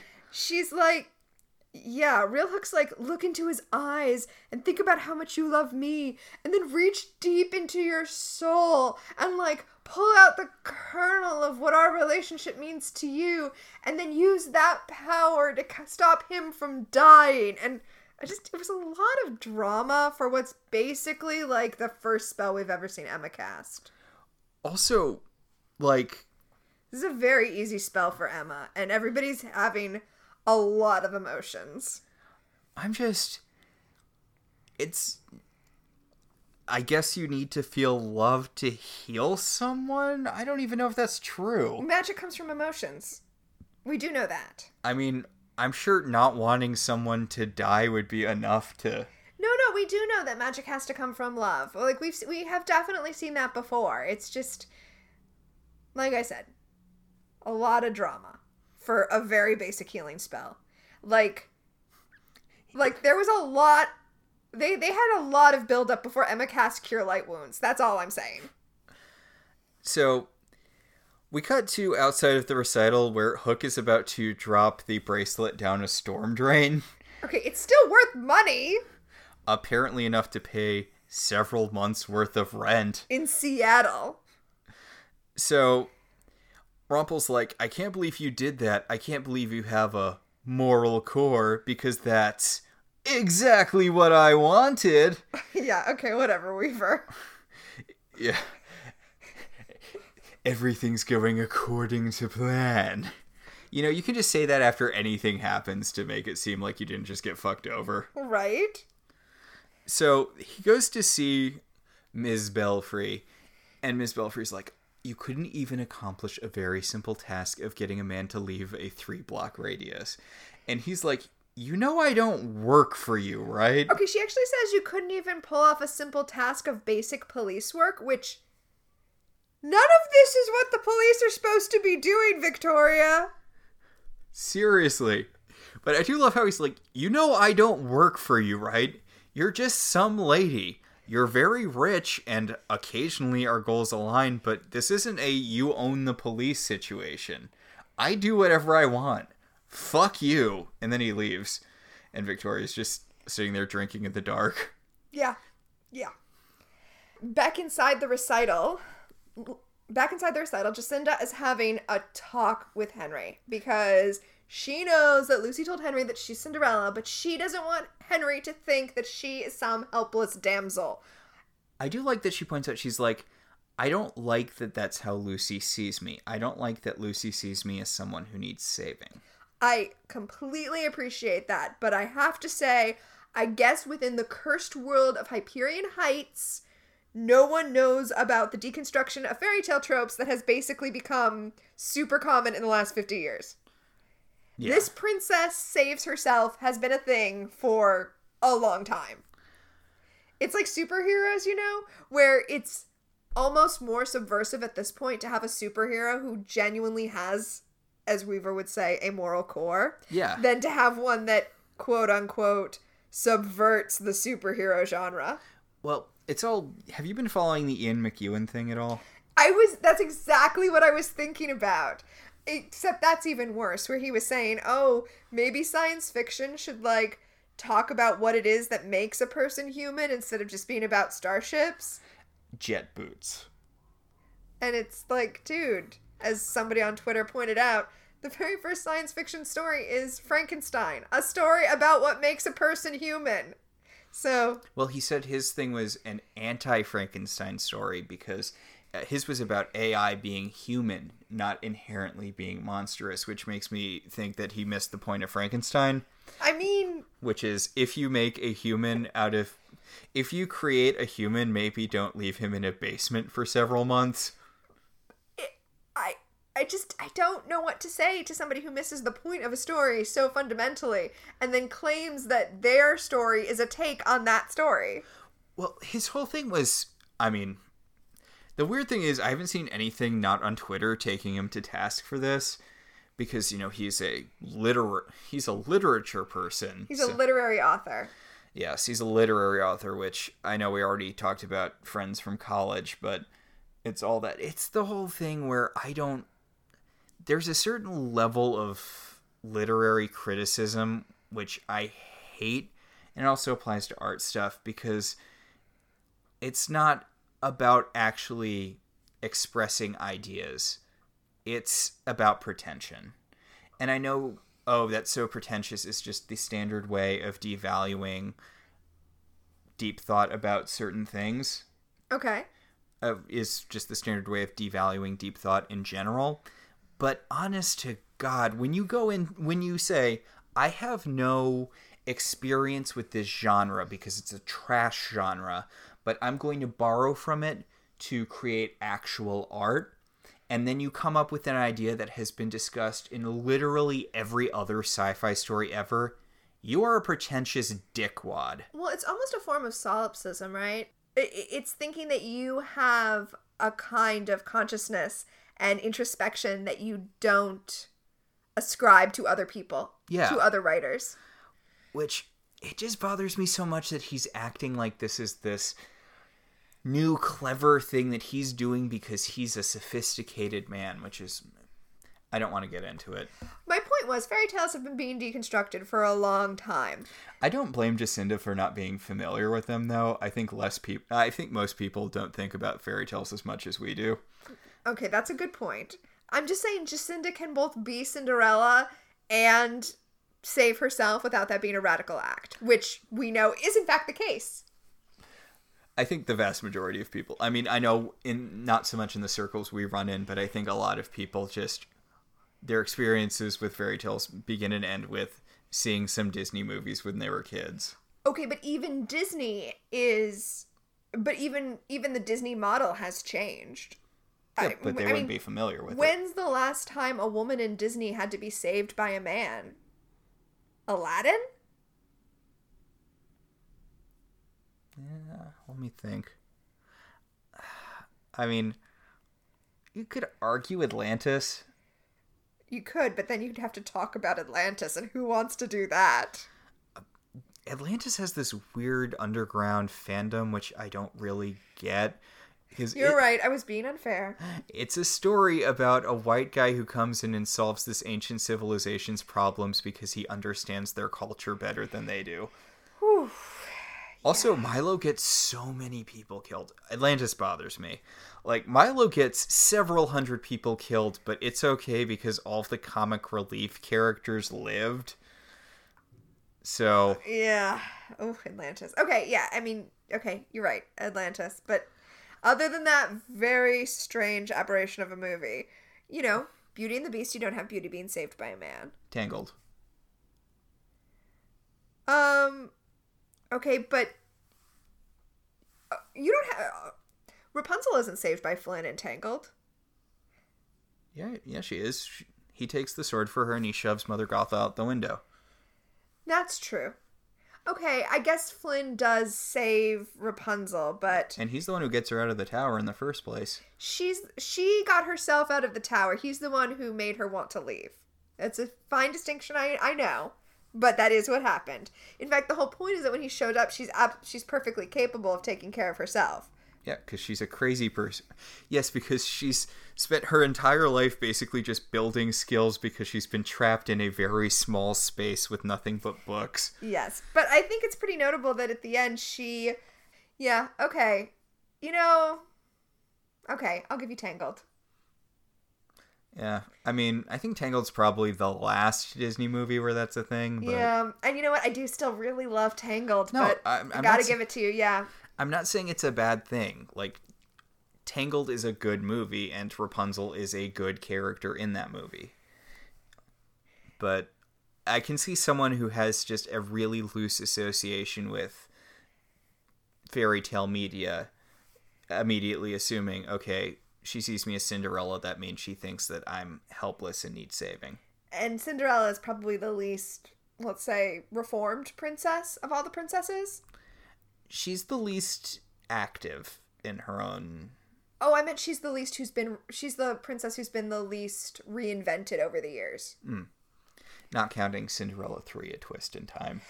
I was excluding that in my head. But even that is like, it's not really about Cinderella being active. It's about awesome time travel. Oh, you haven't seen Cinderella 3, A Twist in Time. Oh, does she get very active in that movie? She punches people. Okay.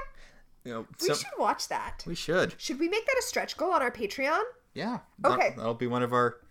Yes. In the next few weeks, since we met our first stretch goal and we talked about The Descendants. For like 3 hours. It was awesome. That will be going up shortly. But yeah, I think I should make our next... I think we should set another stretch goal to talk about Cinderella 3, A Twist in Time. Because you're right, I have not seen it. It is a Disney fairy tale, and as longtime listeners to this podcast know, I do love a good time travel story. What do you think about just time travel stories? I hate a bad time travel story because I have strong emotions about time travel stories. Do you mind spoilers for that movie? Wait, are you nervous because you think it's a bad time travel story? I don't think it's a bad time travel story. It's just...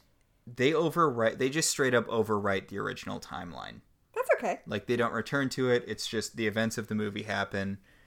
And at the end, the fairy godmother's like, do you want me to restore the original timeline? And they're like, what are you talking about? And she's like, you know what? Never mind. This is fine. Oh, see, that's not what makes a time travel story bad for me. Sorry, listeners, retroactive spoiler alert for Cinderella 3, A Twist in Time. that's not what makes a time travel story bad for me. What makes a time travel story bad to me is inconsistent internal rules. No. They only go back once, so... Okay. Once upon a time. So, once upon a time. So, Jacinda tells Henry that she doesn't like that her daughter sees her as Cinderella, but maybe she needs to learn that it's okay to accept help from other people. And he's like, it doesn't make you less strong or independent to need help from other people. It's what a community is. Weren't you listening to Ronnie's super long speech last week? It's amazing how they managed to make that point in like a 3-second exchange. Okay, so now I'm just imagining, because the speech was laid over a montage of what everyone else was doing. Now I'm imagining that speech was playing on like loudspeakers throughout the town so that everyone was listening to it last week. But they managed to make the point where, I like being independent. I'm afraid of relying on other people. You can be independent and rely on other people. It's good to make other people's lives easier. That's part of being a community. There you go. Now, unfortunately, we have to admit that Once Upon a Time has a socialist agenda now. It's okay to help other people out. Yep. Socialist propaganda. I'm here for it. Back in Fairy Tale Land, Emma and Henry are saying their goodbyes. Henry talks about how he wants to go back with them, but he also really feels like he hasn't found himself yet. Yeah, before he goes home, he wants to see how this whole boning Cinderella thing pans out. And Emma's like, I miss you a lot. And he's like, I miss you too, but I need to be an adult person with my own life now that's separate a little bit. I mean, it's nice to see that story play out, the idea of having to go off and be an adult and what it means to write your own story after being part of a very different story for your entire life. It's an interesting theme to cover. And Emma's like, just try to come home, okay? I'm gonna miss you. Then Hook, real Hook, and old drunk Hook come back. And Emma's like, you know what? Why don't you take my extra hook? I don't really need 2 hooks bumming around my house, not doing anything.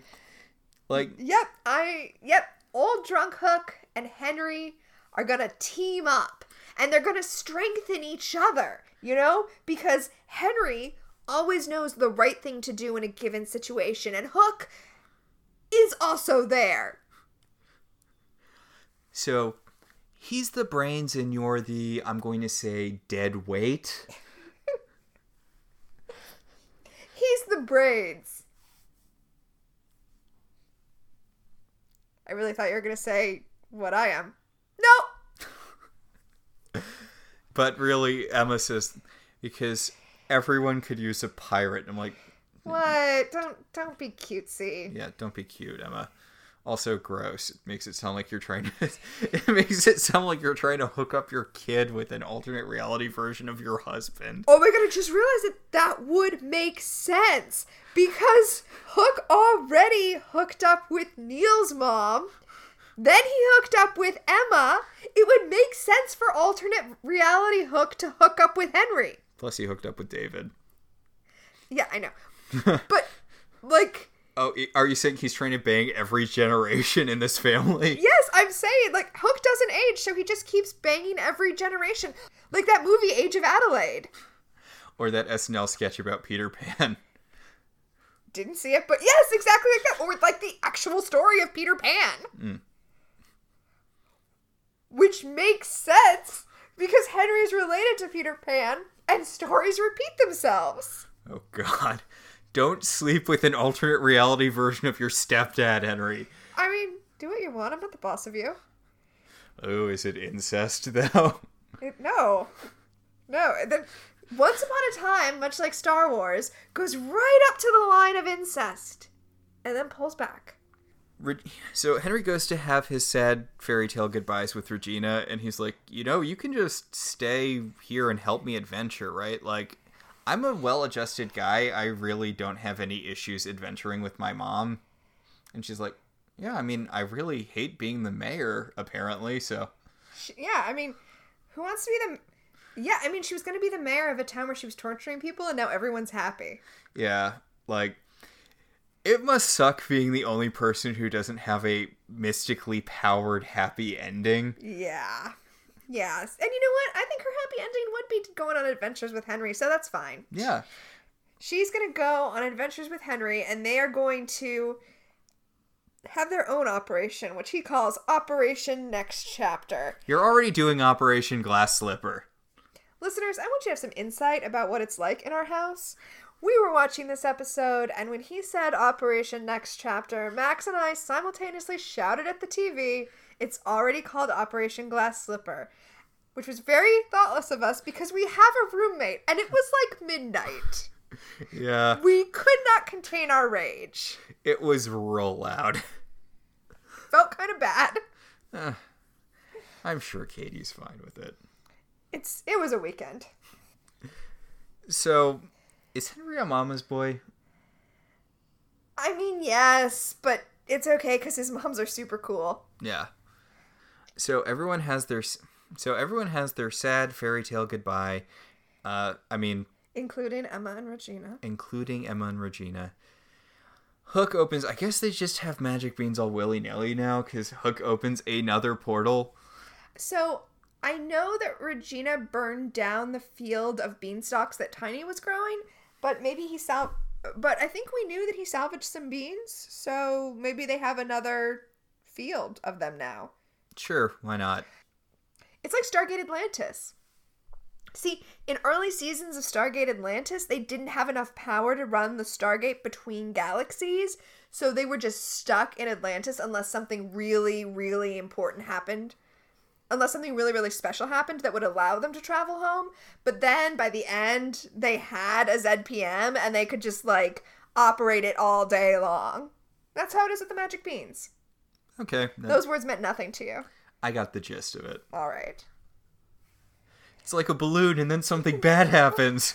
Okay, so the reason I got into Stargate is because I love Farscape. Mm-hmm. And several Farscape actors switched over to Stargate when Farscape ended, so I had to go. And I know you're not into Farscape yet, but I am going to turn you into a sci-fi fan eventually. Okay. Because you're going to love Farscape. And then you're going to be like, okay, I guess I'll watch Stargate. Because I miss John and Aaron. It will happen, trust me. Okay. So, we go back to the present day, allegedly, maybe, possibly.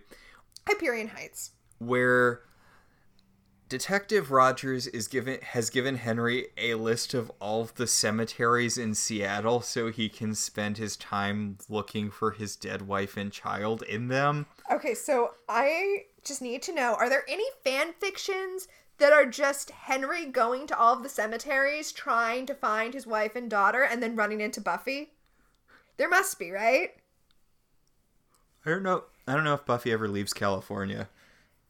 I know at the end, the whole point is that she's free and she can do whatever she wants. But the last time she was free and could do whatever she wants, she went to L.A. Fair enough. So... Then Hook, Detective Rogers, I guess, tells Henry his curse backstory. Why he's got such a boner for the Emma and Henry's book. Because when he was a rookie cop, he was looking for a missing girl. Much like alternate Hook is looking for his missing daughter. He was looking for a missing girl when he went down the wrong alley and got shanked. Shot. No, this is actually important that you accidentally said stabbed because... I'm sorry, continue. So, he got shot, and a mysterious woman who looked exactly like the illustration in Henry's book held her hand over the wound and said, "If you believe this works, you won't bleed out, I guess." And then he didn't. And that woman looked exactly like the woman from your book. And he vowed that he would find that missing girl after this woman from his book saved him. So I have to say, whoever cast this curse, who we assume is Victoria, but maybe not, is not capable of creating new memories. She can only do AUs. Yeah, all of these people have memories that are, really a lot closer to their Curse memories than anyone in the original Curse. I guess that's because the people in the original Curse didn't really have backstories so much as just roles in the town. Alright, I guess that's fair. But, like, I'm Henry, and my backstory is that I'm separated from my wife and child. I'm Hook, and my backstory is that I was separated for a child I was looking for, and also this mysterious woman, literally, it's the same story. Okay, new theory. You ready for my new theory? Okay. This isn't a cursed town. This is an alternate reality. And they're gonna coincide with each other. That it's the stuff that's... Okay, new theory. The stuff that we're seeing in the fairy tale flashbacks is happening in present day, and they're all gonna come together, which is gonna be a nightmare because we've already seen how bad they are at doubling. But, new theory. That is my current theory. I'm holding on to it. So this is just like another realm where the deal is it's Seattle. Yeah. Okay, I don't think that's terribly likely, but God knows the show has thrown weirder stuff at us. I'm going to hang on to that theory until it's proven wrong or right. And then you're going to be like, wow, good job with your theory. Because Yes. it's going to be right.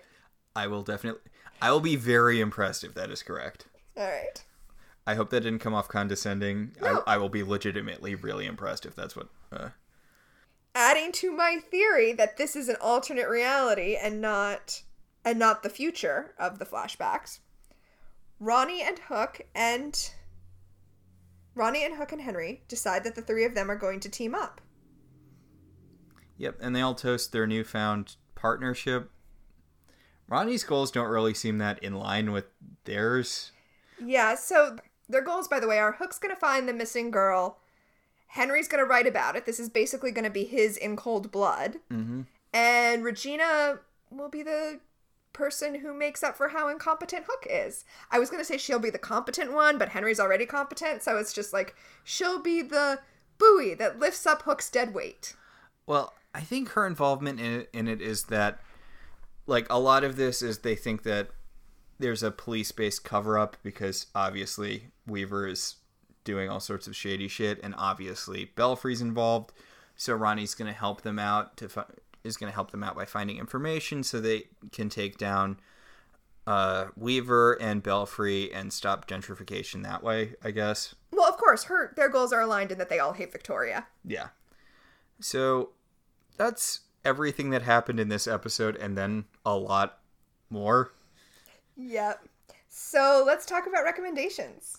So my recommendation is so tangentially related to this episode. But it's so good. So my recommendation is the short-lived sitcom Party Down.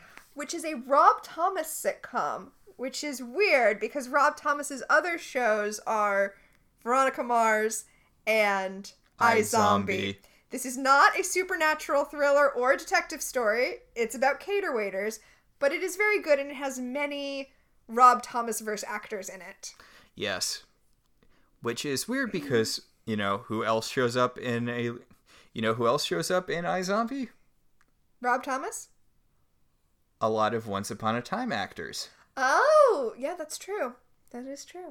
Tinkerbell is Liv Moore, the zombie coroner detective lady. And Dr. Frankenstein is, of course, Blaine, the corpse-eating corpse dealer. Oh my god, I love Blaine so much. I forgot about Blaine. I didn't know you were going to mention him. Yeah. But the main reason I bring up this as my recommendation is because this episode had cater waiters in it. Henry wants to know, are we having fun yet? Are we having fun yet? Also, just watch Party Down. It's good, and it's all on Hulu right now. Jacinda is kind of like what's-her-face. Main girl. You remember the main girl from that? Oh, yeah. She's kind of... Yeah, Jacinda is kind of like... Yeah, I can see that. Yeah. Yeah. So, I feel like this is sort of the end of Fashion Corner. I think so. This episode prominently featured Vans and Weaver's all denim outfit. So let's let's go ahead and proclaim this the end of Fashion Corner. I mean, I'm inherently a bad person because I do like the aesthetic of denim on denim on denim. But, yeah, I think that's about it. So, that'll do it for this week. Oh, I do want to do something else, though. Oh, okay. I mean, it's not a huge thing.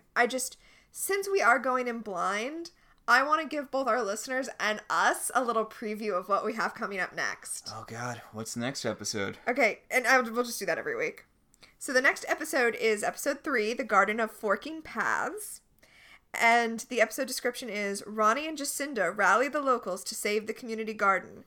And Cinderella joins the resistance against Lady Tremaine. Huh. I thought you were going to a good place there with Forking Paths.